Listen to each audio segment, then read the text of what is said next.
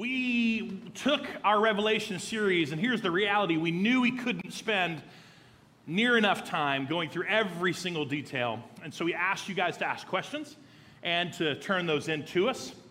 And you did that, which is great. That's why we've already got some questions to kind of kick off with this morning. But I asked a few people to be a part of this panel with me, okay? So right in the middle here is my lovely, beautiful bride, Tracy Dawson, if you didn't know that.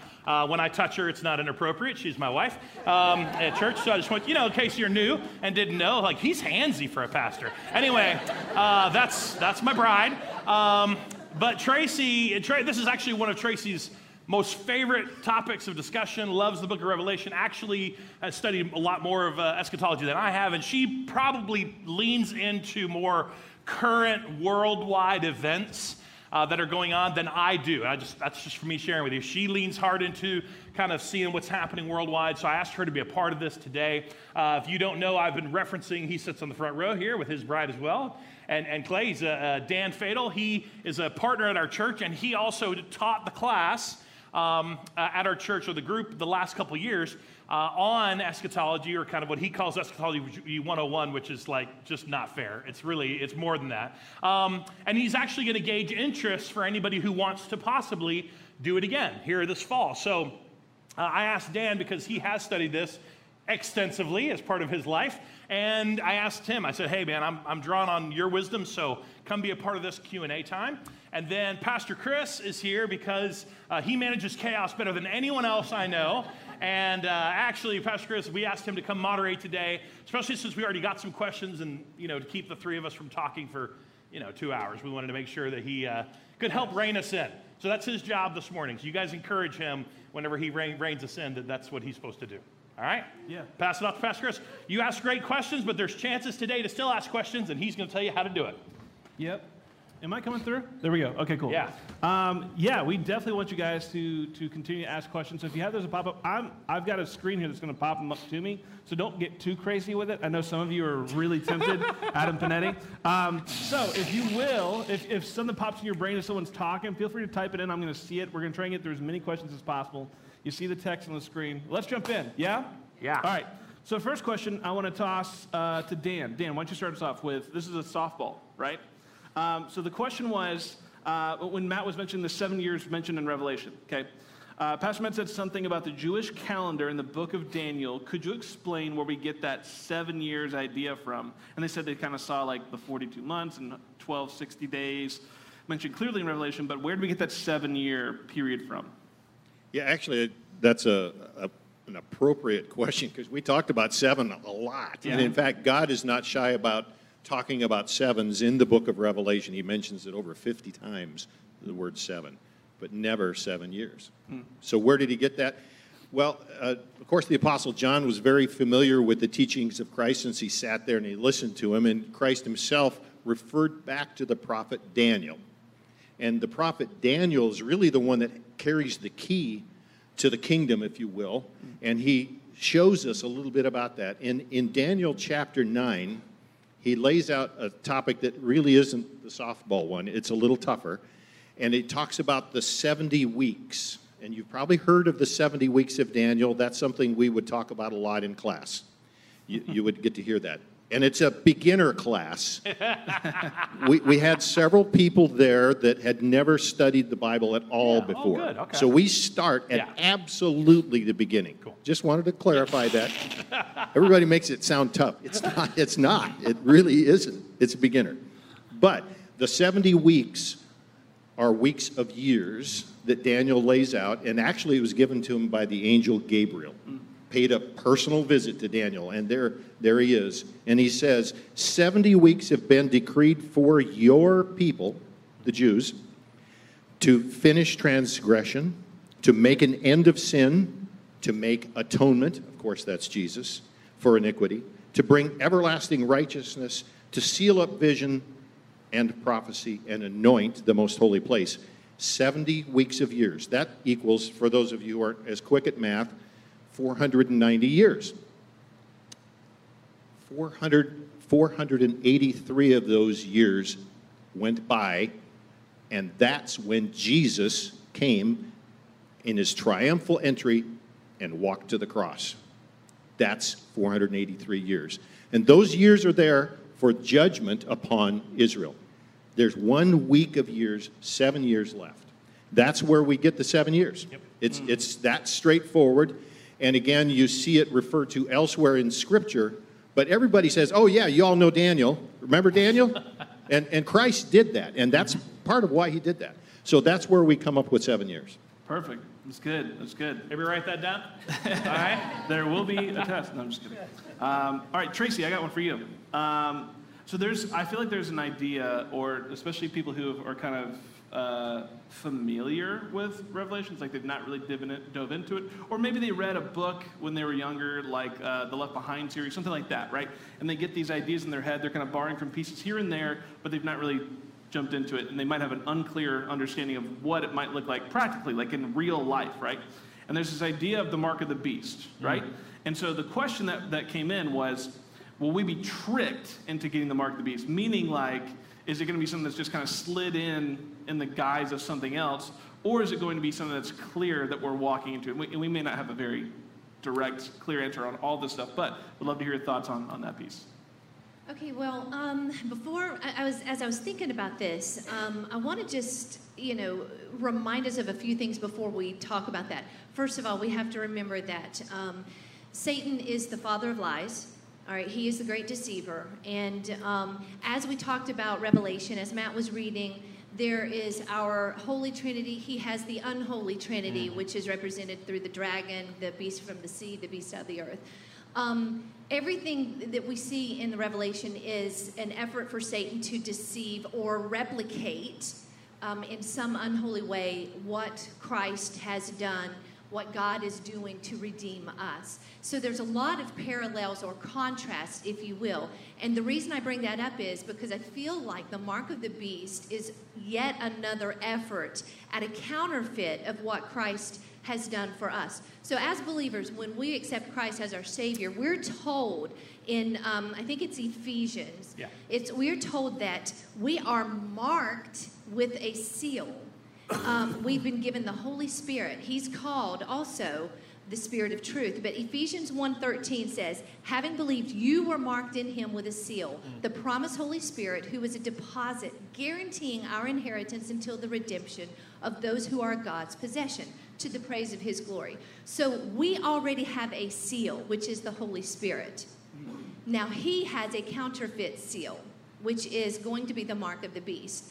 I honestly believe that there's no way we could be deceived into that, because if we have been given the Spirit of truth, which is the Holy Spirit, we are going to recognize, if we're here at that time, we're going to recognize the danger, and we are going to abstain or decline from it. But that does remind us that we are to stay in touch with the Spirit. We are always to be walking in the Spirit and listening to him guide us. Should something come up like that, that we're just like, this is very, very concerning. This feels very much like end of time stuff. I'm going to be following the Spirit, the Holy Spirit guiding me, rather than listening to what the world would ask or demand. And so that's my interpretation of how we can avoid anything like that, should we still be here at that time. But again, that is debatable depending on where we land in terms of, will we be here during the time when those things actually take place? Yeah, what you got, Matt? Well, just one thing, and I don't know who asked that question, but wasn't the 666 in the question or something like that? Listen, you're followers of Christ. You're not superstitious people. Okay, you get a Burger King total of $6.66. You don't have to add a cheeseburger to it to ward off the devil. Okay, so in all seriousness, I want to just say that out loud. Like, we are not superstitious. I believe exactly what you're saying. We won't be tricked. There will be a definite. I think even Dan might have mentioned that there's a definite worship and acceptance, right, of the mark. Exactly. Not only that, there's a timing.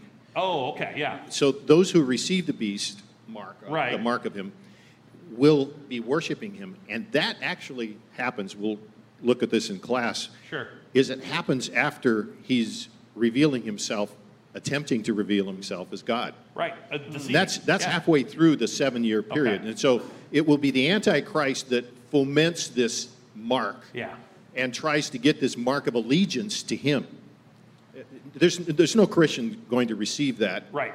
That, as Tracy said correctly. Let me And throw so a what- follow-up yeah, go question ahead. here. So, what would you say, and this is for all you guys, what Yeah. would you say to someone, let's say there's someone in your life who is convinced this thing is this, how do you not see this? Like, how do we, as Christians, engage that person in a way that's, one, not completely dismiss, I mean, we don't want to squash them and where they Yeah. are, I mean, be kind and gracious and those kind of things, Yeah. but also speak truth in those situations. What are some practical things we can do to kind of help in that situation?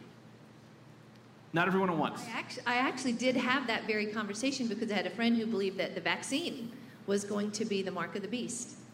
And I was like, no, your timing is completely off. It's too soon. Yeah. It's none of these other precursors, these preliminary events have even occurred yet. But I gently, and I said, remember, and again, I just told her the same thing that I'd said, like, we have the spirit of truth in us. I mean, Yeah. we're not going to be deceived in that way. So it's, again, speaking truth with love, without condemning them for their over-ambitious interpretation, but, speaking in the truth. Yeah, and it doesn't matter what they say, it is. AI, chips in your hand, so forth and so on, like, are these precursors to possibly blah, blah, blah? I don't know. But when they say, well, that's what it is, you can say with confidence from reading even just Revelation, you can say with confidence, look, we are not going to be tricked into this. This is not something that's going to be like, people will be deceived by the enemy, but we're not going to be sort of just like, ha, ha, ha, we gotcha, Yeah. It's not like that. And so I think as Christians, you need to be okay with, again, gently and lovingly saying, we don't believe that's the way that is. We don't believe that's how that's going to happen. I think one of the threads we've seen through the whole series that we've talked about is the importance as a Christian and believer to say, I don't know. That's true. And that's yeah. okay. Like, Yeah. it doesn't mean, like, just because we follow Jesus doesn't mean you have complete and utter, like, illumination to all the truths and reality of the world. Does that make sense? Yep. And there's no, that's not the pressure. I mean, like, I don't see that in the teachings of Jesus, when he talks to his disciples. And so I hope through this series you felt like, it may feel like a lot, like, holy cow, I don't know anything. And that's probably right. I'm included in that. But the point isn't to have all the understanding in the world, because that's part of what the Holy Spirit's there for, is to help us to understand. Yeah, let's pivot to another question. Okay. Here's a good one from you, Matt. This is something I thought about a lot as a kid, because this idea freaked me out. Okay. So, is Christ's return something we should be excited about? Yeah. And they went on and said, should I want Jesus to come back during my lifetime, or should I be thankful that I'm in heaven before all the things in Revelation are carried out on earth, given how awful it's played out to be?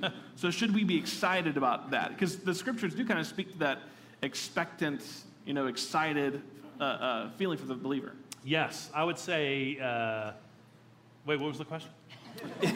Is Christ's Are we return... excited about Christ's return? Well, the bottom line is Christ's return something we should be excited about? Yes, and listen, I know that speaks a little bit into rapture stuff, which I think there's another couple questions on or something, but Yep. I mean, it kind of speaks into when that happens, and is it going to happen beforehand or middle, or am I going to have to experience that? And listen, it's a natural human state to want to not suffer, to not experience hardship, and not go through that kind of persecution. So it's kind of like, wouldn't I rather die of old age and then, be in heaven when all this goes down? I just want you to understand, I understand that, right? I understand that. But I think the part that we're told in Revelation to be expectant and to be watchful is that we should be excited about Christ's return, because it's the finishing of his work. It's the culmination of the eradication of sin. It's we want there to be no more tears, no more death, no more sorrow. We want all these things, and that should be part of what we are excited about. So I think you should can be excited about it. Go ahead, Dan. Well, what I wanted to mention, and I wanted to say it even earlier, the praise team did a phenomenal Did they do great? job. Yeah. And wasn't that Parker did it? She Parker such did a good good, job. didn't she? That's That our was baby. their baby. Yeah, she did good. But when it just really lifts you up, and that really is what we're going to see is that same thing. There are basically three different ways Christ is revealing himself or has revealed himself. And I hadn't put this, not in one of the questions, sorry. Early on, right after creation, Christ was the pre-incarnate Christ, Right. Yep. and he walked among his people Yep. with Adam and Eve and at various other times throughout biblical history. Then he was incarnated. He was born as a man, Yep. and he lived. That was 2. Number 3 is going to blow your socks off. That's King what of we're Kings. waiting. This is, Yep. there is no mistaking when he comes out. Yeah. There's a lot of people that say, hey, watch out, don't be deceived. That's what Jesus said, saying, here's the Messiah or there's the Messiah. When he comes, there will be zero question. No one's going to have to come tell you, hey, is that Jesus? This might be the... No. We'll know. We will know. Yes. It's good. That's good. Let's talk a little bit about the concept of eternity, just the idea, because it's kind of a big idea, because eternity is like forever, right? So the question says, how do we explain the concept of eternity and what we will be doing forever? So it kind of speaks into where you were kind of going a minute ago, but how do we speak, or how do we explain the concept of eternity and like what actually, like what, from what we understand in the Scripture, what that's going to look like for believers? That's an all-skate. It's Go an ahead. all-skate? Yeah. Oh, okay. You know, this is one, we actually did talk about this, I don't know how many different times in class, but everybody's got ideas. Each person, I won't mention their names, each person had an idea of what they were going to be doing all of eternity. They had some I'll be really, fishing. well, so that was actually one of the end lines that I used in one of the sets of notes. Yeah. It's time to go fishing. It's time to go fishing. There you go. And that's because in the throne room, there's this tree. Right. The tree of life, and out of it is flowing a river, the yeah. river of life. God has never built a river that didn't have fish. Never.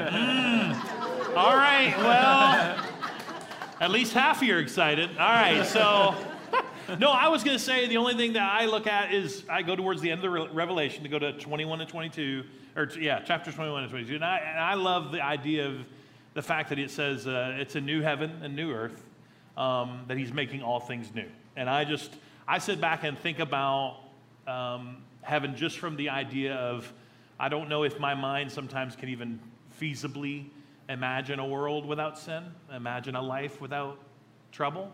And so even for brief glimpses and moments, I get excited about the thought of forever in that way, that it's all made new. So I get excited about that. I think about, the places we'll go. I get into that little, what's that? Oh, baby, the places you'll go. Oh, baby, the places you'll go. The Cat in the Hat book. Like I just think about that. Like, wow, I just can't even imagine what that will be like. But I think it's supposed to uplift us to want to think about eternity. And I think going back just briefly, the precursor to the all things are made new. It's like God's going to be with his people again. And the idea of just being able, as Dan said, pre-incarnate, incarnate, and again, we are going to be able to walk with Jesus again, which And is just... I think a lot of times we get really, really, really, really hung up on the what. Yeah. And I think, especially some personality types, like if you're a type of person who likes to plan things, and you like to have things nice and mapped out, it's very anxiety driven to consider something that's forever that you don't know Unknown. what you're walking into. Yeah. That's like y'all with me? Yeah. Like, does that make sense for some people? And I think what Matt was getting to is focusing on the who, Yes. which is Jesus, and what that will be like is a big part of that experience. Go ahead, Tracy. Okay, and also, one other way to look at it is, as we are here right now, the world corrupted by sin, we have to deal with sin in our lives and everything. We are not free to do what we were created to do entirely. But when we are in eternity, we will be completely free to do what he originally intended, what he created us to do. So it's not going to be that you are drudgingly or begrudgingly having to go and do the. No, I mean, we are going to be finally free to do what God had ultimately in mind when he created us to begin with, and it will be all things good and perfect and holy and joy-filled. So, and if that's fishing, then maybe so. That's good. So a lot of the questions we have coming in are really focused on how do I, like I'm understanding what I'm understanding about Revelation. Yeah. But how do I then communicate that to others? Like not just like as I'm going to go talk to 15 people about it right now, but if I get in a conversation about it, y'all with me? So the question that just came in was, how do we explain or talk with someone who maybe doesn't believe? How do we talk to them about how God is just and good when they ask about, well, if he's just and good, what about all that's happening in this book that's at the very end? So how do we reconcile those? You've talked about this a little bit, Matt, the past couple of weeks. But what's a good way, maybe not like a quick little patch and Band-Aid for the question, but maybe how do we think about that as we talk to people who maybe don't believe as we believe, or just have questions about it? So I'll start, but Peter, when he wrote the church, said, be prepared, right? Be prepared to share the hope that you have with others. Big words there is be prepared, which means that you cannot share the hope of Christ. You cannot share the hope of what will happen in the end. You cannot share the hope of what may or may not happen and have an answer to life's problems if you are not prepared by reading the Word of God. So you've got to be prepared. I don't know how else to say that. Be prepared to share the hope that's within you is not just the hope for salvation, even though that's often how we teach it. It's the hope for everything. We talk about it as a church, absolute hope. Like, you got to be prepared to share the absolute hope of all things in your life with others. And the following verse to that is to be respectful, right? The following verse of that is how you do that is you respect the fact that these people you're talking to are not idiots, okay? Do not assume that because they are deceived or do not see God, that they are dumb, that they're stupid, right? You have to approach people with the respect of the fact that these are people who, look, it's not like they don't have belief or trust. They just trust in the wrong thing. They're just trusting in themselves. They're trusting in science. They're trusting in the government. That might be dumb. But anyway, you know what I'm saying? You want to be respectful and help people understand, listen, you've chosen to place your trust in something that I personally feel like is going to fail you. And let me just share with you where my absolute hope comes from. But again, you have to be prepared to be able to do that. And so whether it's questions about Revelation or your salvation or whatever it is, that's why we went over it. That's why we want you to always be looking and reading into the Word of God to know how to be able to approach this. What's an idea? Take the, and I'm going to push a little further. That's fine. Specifically with the goodness of God. Yes. And putting that up against the incredible suffering that is described and what is expected to come. Or maybe what are some good examples of ways to have that conversation with someone who is challenging those two disparate, very different ideas into one being? How can you do it? So how do we have that conversation? All right, I'll briefly say something. I'll give something to Dan and Tracy if they want to say anything. I think I said it last week or the week before. When somebody basically says, "But it's going to be so horrible," how could a loving God do that? And I want to say to people that, listen, God's justice is always the same.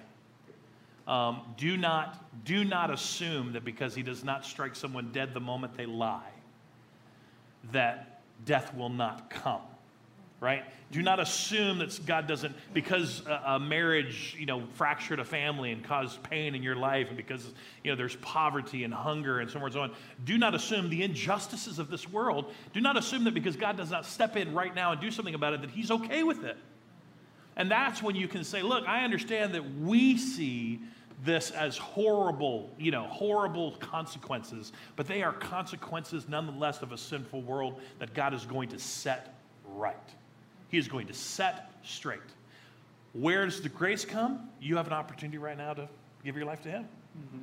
You, right now, even we talked about this in parts of the end times, will still have the opportunity to recognize and honor and give glory to God. Yeah. And whether you choose to do it or not will dictate 100% the consequences that you receive. Yeah. What do you guys think? Any other thoughts on that? Well, I want to add, too, that a lot of those conversations come down to why do bad things happen to good people? Yeah. And we have to kind of draw back to the 30,000-foot view and say, you know what, honestly, there are no good people. There was only one good person, and all the bad things, excuse me, Yeah. all the bad things happened to him. So the rest of us, we are presuming some things with that kind of perspective that we're good, that people are basically born good. That's not true. That's not biblical. We know that we are all, we're all sinners and we fall short of the glory of God. And so that there's a consequence. There's a wage for our sins. So we kind of, as believers, have to also gently say, you know what, I see where you're coming from. And what we have to understand is, that we live in a fallen world and we are fallen people.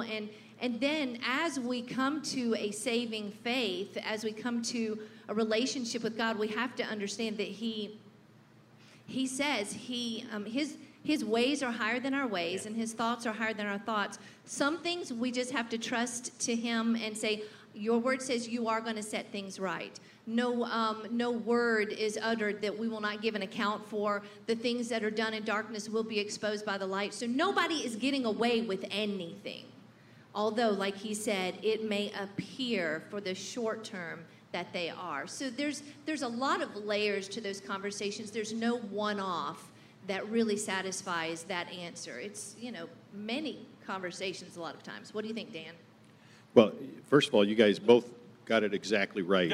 Thank you, Dan. Well, but what I wanted to go on Yeah. to is something that kind of follows out of that, and it's also related to one of the questions that had come in earlier. Sorry, I'm jumping ahead of you. You're good. And that had to do with the millennium. Yes. Yeah, What's there you that go. all about? Yeah.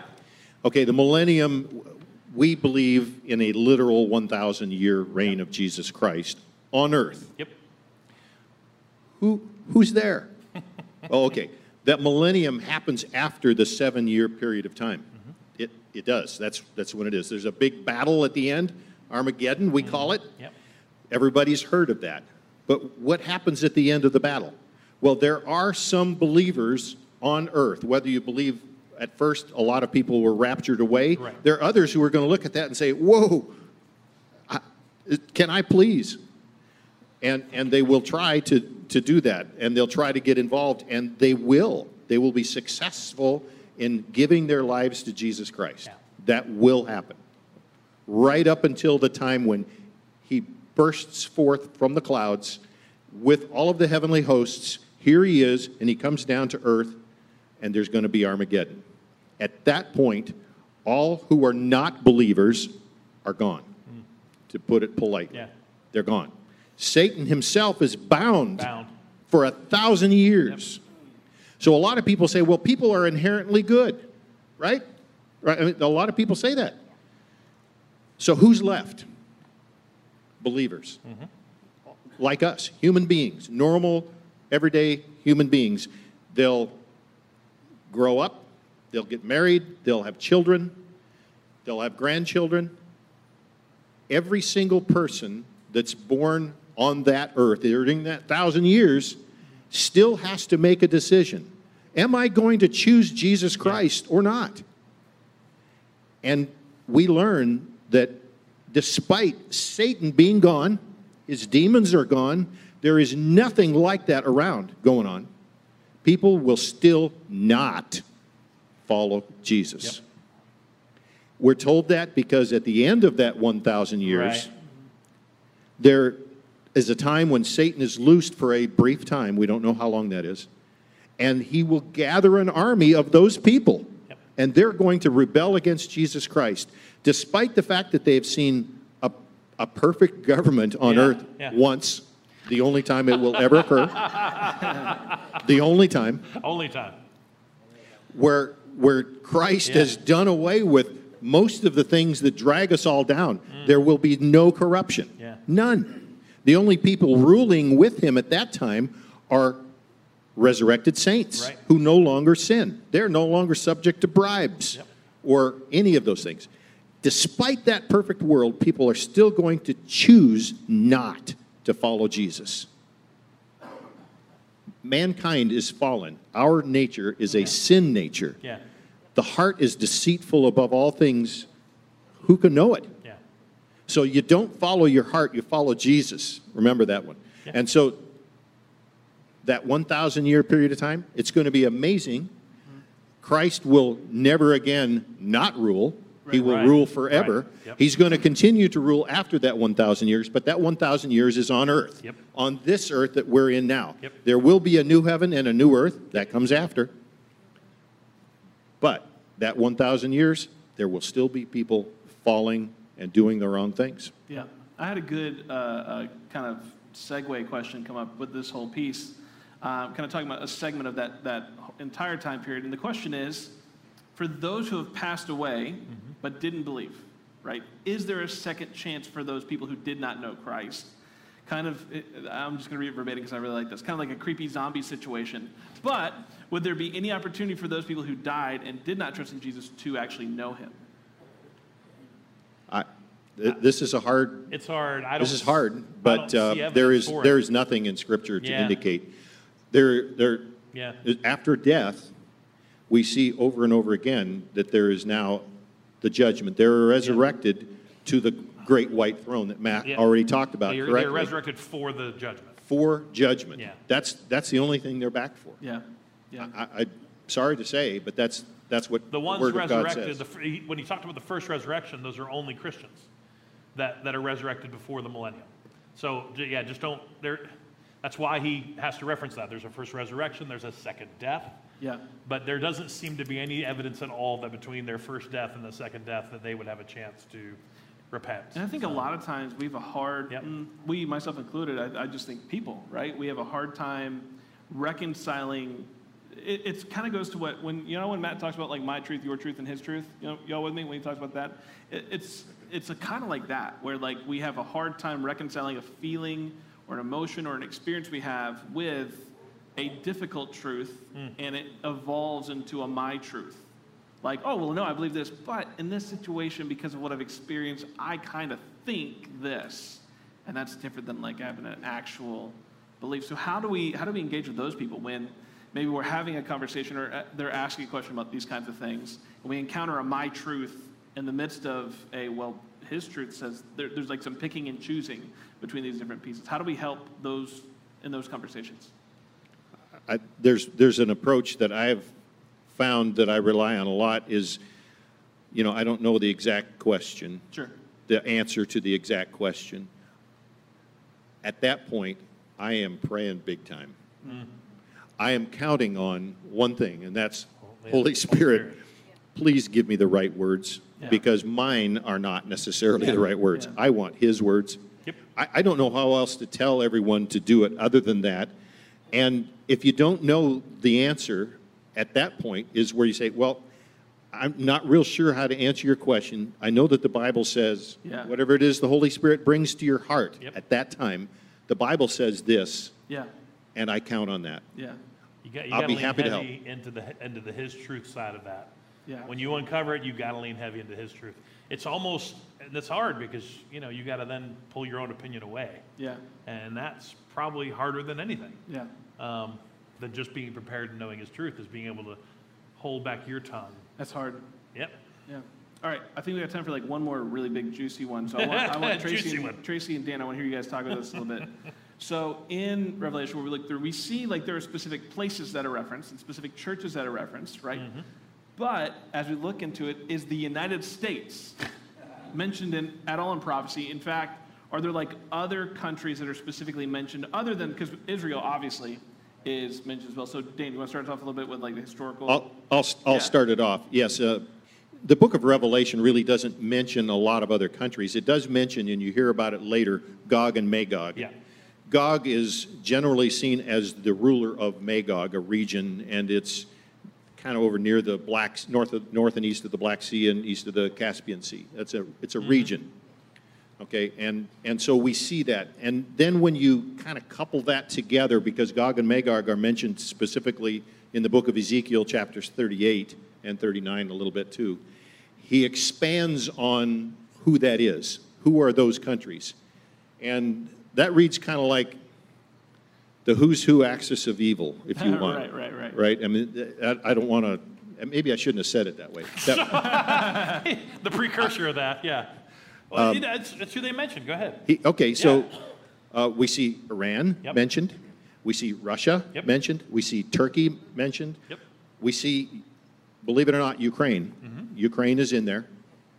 And a number, Libya, Sudan, a number of Egypt, a lot of other countries are mentioned as a part of this. And there is going to be a massive attack at that time, at the time Ezekiel calls out in 38 and 39, an attack focusing over Israel. There may actually be a couple factions attacking each other at the same time. Yeah. And the Ezekiel 38, 39 section, there are differing opinions of when that occurs. Most current expositors put it either just before the 7-year period or just after the beginning of the 7 years. Because at the end of this, when God defeats everyone, big time, there's 7 years worth of spoils that the people of Israel live on. 7 years. Is that a coincidence? No. Yeah. No, it's not. And so we see a number of other countries there, and that was one of the ones that in class, the last day of class, they said, okay, what things what should we watch for, Dan? Yeah. And so I gave them a list, and of course, Jesus said, watch and be ready. Yep. More than once. Watch and be ready. How do you be ready? Okay, that's another class. Yep.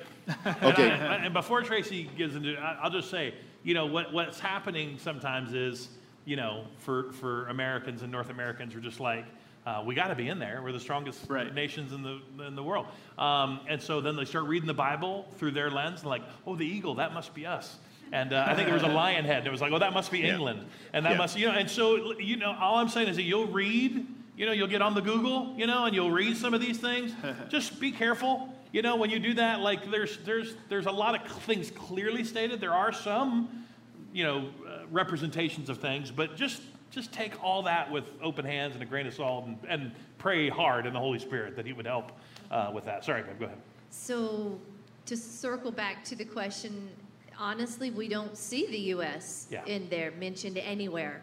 And there are a couple of hypotheses as to what that might mean or why. One of them has been because maybe the church the rapture had already occurred, and then all the Christians from America had been pulled out, and so therefore America is weakened. But I don't know. I think that's a weak feels like a stretch. That sounds like a great American answer. Yeah, exactly. Sounds like an American who answered that. That's all I'm saying. Totally. So, but that's just one theory. But another would be that America is so weakened or no longer has as much influence in that region, and therefore our intervention is null and void. It doesn't matter. I don't know why that we would not be in there, but I just know that as reading through this multiple times, I've never seen anything mentioning the U.S. So, it's, but here's the thing, we are to be, as he said, prepared and watching. Our mission has not changed in terms of go and make disciples. We're actually told to hasten the coming of the Lord by doing this. That means there is a time that is going to come to an end where people no longer have that opportunity. And we need to do our best to speak the truth and to share the gospel for those who have not yet received it. And so that is how we are hastening the coming of the Lord, because he said he's not slow in fulfilling his promises like we believe slowness. He is taking his time so that no one needs to perish. He's giving everybody as much time as possible to come to a saving knowledge of him. So that's what our job is, and not to worry about why we're not mentioned. So it's kind of like keep the main thing the main thing. There you go. And Americans don't always get to be the hero. As much as we would like to be, That's good. I think there's a lot of that personal perspective and even just geography. It sounds boring, but I mean, like, if you look at the countries that Dan mentioned, go look at it on a map. And the Middle East and either North Africa and Western Asia, like, that's a geographic region that had significance in that time period, and so it makes a lot of sense that that's kind of that's referenced. And as we'll see as the story continues to play out, there's some implications there as well. So. But can I add something else too? It is important for us to follow what is happening over there, and I don't know what your news organizations are, but it's very hard to find people and journalists and correspondents that are actually talking about what is happening over there, because we are actually witnessing, in my opinion, and the people that I follow and listen to, we're witnessing the alignment of Ezekiel 38 happening right now, 38 and 39. We are seeing major players that are falling into those alliances that are described right there in Ezekiel. So we're seeing Iran and Russia and others in that region. They are, and this is all within the context of, current events. But we see, we have to use this as a lens for seeing beneath the surface what looks like, factions and infighting and stuff that's gone on for decades, if hundreds of years. The world interprets those things through that lens, but we interpret it as, oh no, this is exactly what God told us about in Ezekiel, and this is what is actually happening. And it is a deeper meaning, a deeper cause for that. So, I mean, we're seeing it right now, and especially as this war with Ukraine continues on. I don't think it's going to end anytime soon. And we're watching how those countries are starting to interact with one another as a result of that. It's fascinating. Yeah. Matt. Yes, sir. Would you have a couple thoughts or maybe some scripture to help put a button on our time in the series? What would you? Yes. I wanted to take just a minute as we kind of get ready to close up.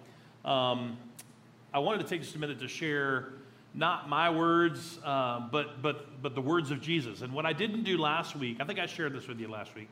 It's all a blur. I have a hard time remembering everything when I shared stuff because I've been reading and studying and looking for several months. But if you didn't know this already, because maybe you hadn't gotten this far in reading Revelation yet, but at the very, very end, this is after I shared with you last week the whole new heaven and new earth and, what he's creating. And starting in chapter 22 is where he talks about the tree of life and the river, apparently with fish flowing from the tree of life. And it's a beautiful, talking about that crystal sea and all that.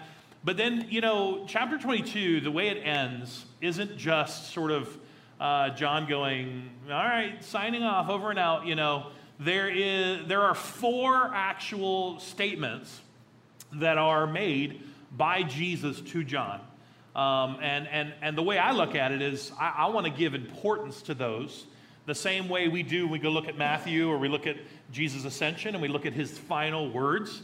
I want to give a lot of weight to the final words of Jesus, in addition to maybe just one warning that John gives as well. So let me go through these quickly for you. These are the last 4 statements. I think it'll be on the screen, and we're going to put them on the screen for you as well. But these are in red letters. You get your red letter Bible out. Revelation 22, you can literally see these 4 statements. That this is John finishing the vision, receiving the vision, and writing things down, and Jesus himself makes these statements. The first one's in verse 7. It says, "Look, I am coming soon.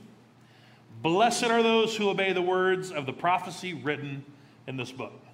Right? So he is talking specifically about the vision that's been given, the book that he said to John, write this down.